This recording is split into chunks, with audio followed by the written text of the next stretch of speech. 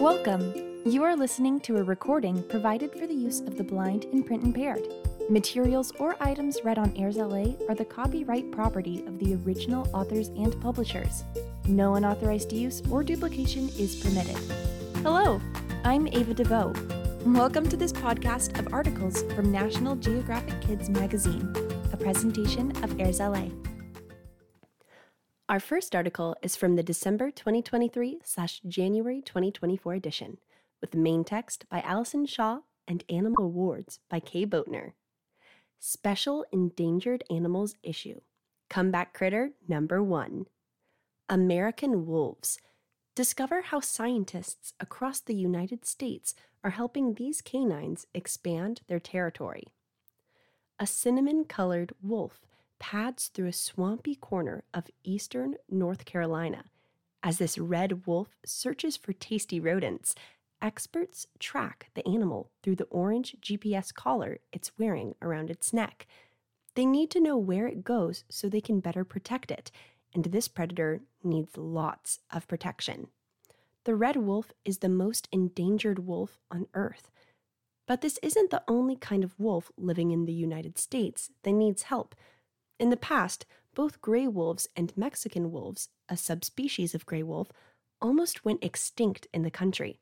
But conservationists, scientists, and lawmakers worked together to protect the animals, and today, these wolves are returning to their homeland. Humans and wolves can coexist, says Giselle Nervez Rivera, an animal ecologist at the International Wolf Center. Wolves deserve to be here as much as we do. Big Bad Wolf? In the 15th century, Native Americans shared the land with as many as 500,000 wolves, and the creatures were an important part of their culture. For instance, the Shoshone people of what's now the western United States say that a wolf god created Earth. But people coming to the Americas from Europe 500 years ago did not want wolves around. They cut down forests where the animals lived to raise cows, pigs, and sheep for food. They thought wolves were dangerous to both humans and livestock and used guns, traps, poison, and later, dynamite to kill the animals. It's what most people wanted at that time, says John Oakleaf, a biologist with the U.S. Fish and Wildlife Service. They wanted all wolves gone. By the mid-1900s, only a few hundred gray wolves remained in the contiguous, that means connected, United States. Mexican and red wolves had almost totally disappeared from the planet. New attitude. Before the 1960s, not a lot of people thought about how human behavior, like driving cars or using pesticides, affected the environment. But then people's attitudes changed. They realized that we needed to protect the planet's resources and that animals like wolves would disappear if things didn't change. So in the 1970s, red, gray, and Mexican wolves were listed under the U.S. Endangered Species Act, ESA. Not only was it now illegal to kill or harm them, but the country also had to come up with plans to save its remaining wolves. Here are some of the ways that conservationists are protecting the creatures. Gray wolf comeback. In the 1990s, one population of gray wolves was thriving, those living in the Canadian Rocky Mountains, where they were isolated from hunters. Scientists from Canada and the United States worked together to capture some of these wolves and release them into Wyoming, Montana, and Idaho. Because the ESA made it illegal to hunt them in the United States, the gray wolf population began to grow. Here's some ways on how to help American wolves. Many people don't know that red wolves exist.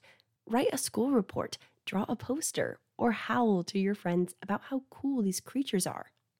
Hold a bake sale or work a lemonade stand, then donate your proceeds to an organization that protects wolves. Today, you might hear howling from one of Yellowstone National Park's 100 wolves, which are descendants of those wild wolves from Canada. Their numbers add to the offspring from wolves that crossed into the United States from Canada on their own, as well as the wolves that stayed safe from hunters. Now about 5,500 gray wolves are reclaiming territory in 7 states. But some people still fear wolves and don't want them around. So conservationists and the government are working with ranchers to pay them back for lost livestock and to come up with ways to keep cattle and pets safe from predators. It's a success story, Rivera says, but we're not done yet. Mexican wolves return. With 2 squeaky 10-day-old Mexican wolf pups squirming in a backpack, scientists hike a few miles into the Gila National Forest in New Mexico. They're looking for a Mexican wolf pair that has just given birth to a litter of 6 pups. The wolves don't know it, but they're about to adopt a few more. By the 1970s, Mexican wolves were extinct in the United States, but the ESA kicked off plans to bring them back. The first step was to trap 5 wild Mexican wolves from Mexico and breed them with 2 captive Mexican wolves.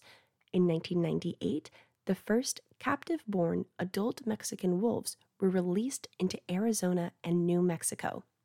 The population slowly grew, but scientists were still worried. There weren't enough unrelated adult wolves to make healthy puppies.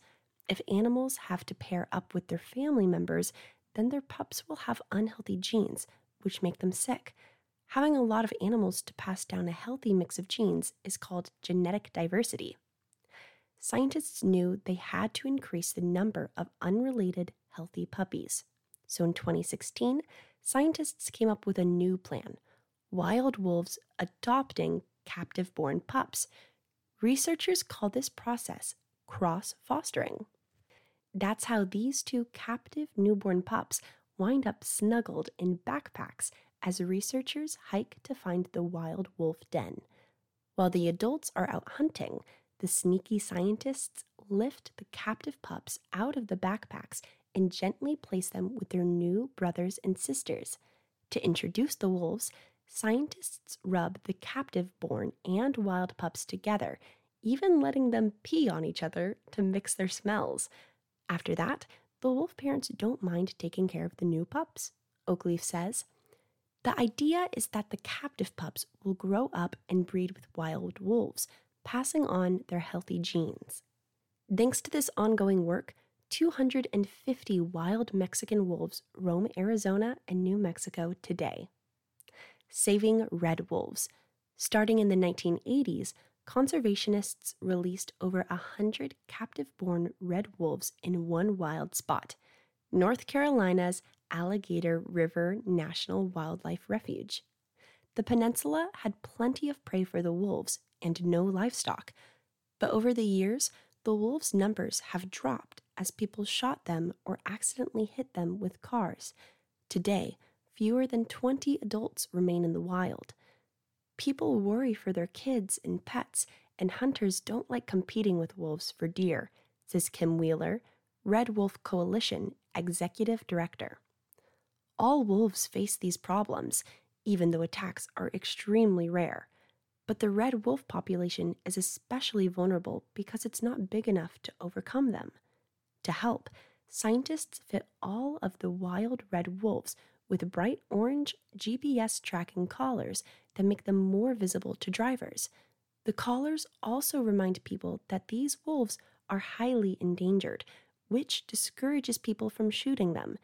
Sometimes people can mistake the wolves for coyotes, which are legal to kill. Thanks to this work, 2022 was an exciting year for these animals. 6 pups were born into the wild red wolf pack, their first litter since 2018. And an updated plan for their recovery will begin next year. In the meantime, conservationists are talking to local people to hear their concerns and help them understand why red wolves should be protected. This is a wolf country, Wheeler says. It's their home too. Animal Awards, United States. Wolf pups leap, pounce, chase, wrestle, and play hide and seek. So if we were giving out awards, wolves would win for most playful pups. Here are 3 other endangered animals in the United States that deserve their own trophy. Most impressive leap. Blunt-nosed leopard lizards wait for insects to wander by before pouncing, and they can leap up to 2 feet to snatch prey. That's about 5 times the length of the lizard's body. Best group name. A group of black-footed ferrets is called a business. Their long, slender bodies easily slip into prairie dog burrows, one of their favorite places to take a lunch break during a workday. Smoothest squid snatcher. Hawaiian petrels like squid a lot. In fact, the cephalopod makes up most of the bird's diet. To hunt, petrels head to sea from their nests in high-up rock crevices. And our last article is also from the December 2023/January 2024 edition, Amazing Animals, written by Stephanie Rudig. Beaver cleans room. Chelmsford, Massachusetts. Busy as a beaver? Just wait till you meet Neebe. Found near a road when she was a few days old, this American beaver is growing up at a new house wildlife rescue. For her first year, Neebe spent most of her time inside the facility, where she could be safe from predators like hawks and get the care she needed. Rehabbers gave Neebe lots of toys to play with and sticks to practice her dam building skills. Throughout the day, Neebe mixed the sticks and toys together, but when the beaver decided it was time to clean up, she carefully placed each item into its proper pile. It's like she was separating her playthings from her work things, animal rehabilitator Jane Newhouse says. Neebe's behavior is similar to how beavers select stuff in the wild, beaver researcher Jordan Kennedy says. For example, they'll cover tasty willow branches with building materials like alder tree branches, and when constructing dams, beavers select woody materials over leaves and reeds, which they'll use to build only if needed. Basically, when building dams and storing food, beavers will select what they like from what they don't, Kennedy says. Super smart Neebe is now living in an outdoor enclosure while she prepares to go back to the wild in the spring. We wonder what she'll organize next. That brings us to the end of today's articles. If you'd like to find out more about AIRSLA and the types of programs we offer, follow us at any of the social media links at the top of the pages on our website. Please help us out by clicking the like buttons. This podcast is for sole use of the blind, low vision, and print impaired listeners. Any unauthorized use is prohibited. I'm Ava DeVoe, and I'll be back soon with another article. Thanks for listening.